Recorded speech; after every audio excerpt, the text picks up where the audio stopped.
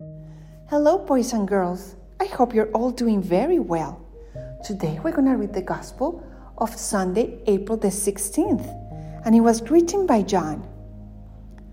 On the evening of that first day of the week, when the doors were locked where the disciples were for fear of the Jews, Jesus came and stood in their midst and said to them, "Peace be with you." When he had said this, he showed them his hands and his side. The disciples rejoiced when they saw the Lord. Jesus said to them again, "Peace be with you. As the Father has sent me, so I send you." And when he had said this, he breathed on them and said to them, "Receive the Holy Spirit. Whose sins you forgive are forgiven them, and whose sins you retain are retained." Thomas, called Didymus, one of the 12, was not with them when Jesus came. So the other disciples said to him, "We have seen the Lord." But he said to them, "Unless I see the mark of the nails in his hands, and put my finger into the nail marks, and put my hand into his side, I will not believe."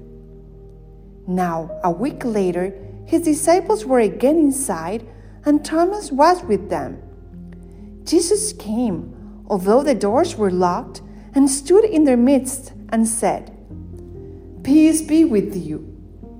Then he said to Thomas, "Put your finger here and see my hands, and bring your hand and put it into my side, and do not be unbelieving, but believe." Thomas answered and said to him, "My Lord and my God." Jesus said to him, "Have you come to believe because you have seen me? Blessed are those who have not seen and have believed." Now Jesus did many other signs in the presence of his disciples that are not written in this book.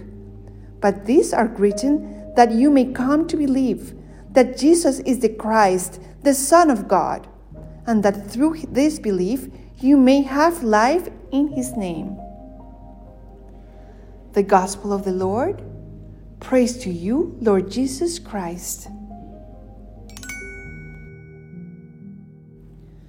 Holy Spirit, please come and teach us what you want us to learn with this Gospel. Imagine, boys and girls, seeing Jesus resurrected from the dead. Well, he appeared to the disciples, and they were amazed and so happy. But Thomas was not there. So when they told Thomas what had happened, he did not believe. So Jesus appeared the next week to him and to the other disciples and said specifically to Thomas, "Come, put your hand and your fingers in my wounds." And he did, and then he believed. So boys and girls, sometimes we doubt. Sometimes we don't understand one of the teachings of the church. And you know what? Jesus does not get angry or sad because we doubt. No, it's part of being a creature. It's part of being human. But we should always ask Jesus to help us understand and have a stronger faith. And he will, because he loves us and he wants us to be happy and to have a strong faith. So boys and girls, next time you go to Mass or in your prayers, ask Jesus. Tell him you love him, you want to have a stronger faith, and to help you to do so. And of course he will. Okay, boys and girls, thank you so much for listening, and see you next time.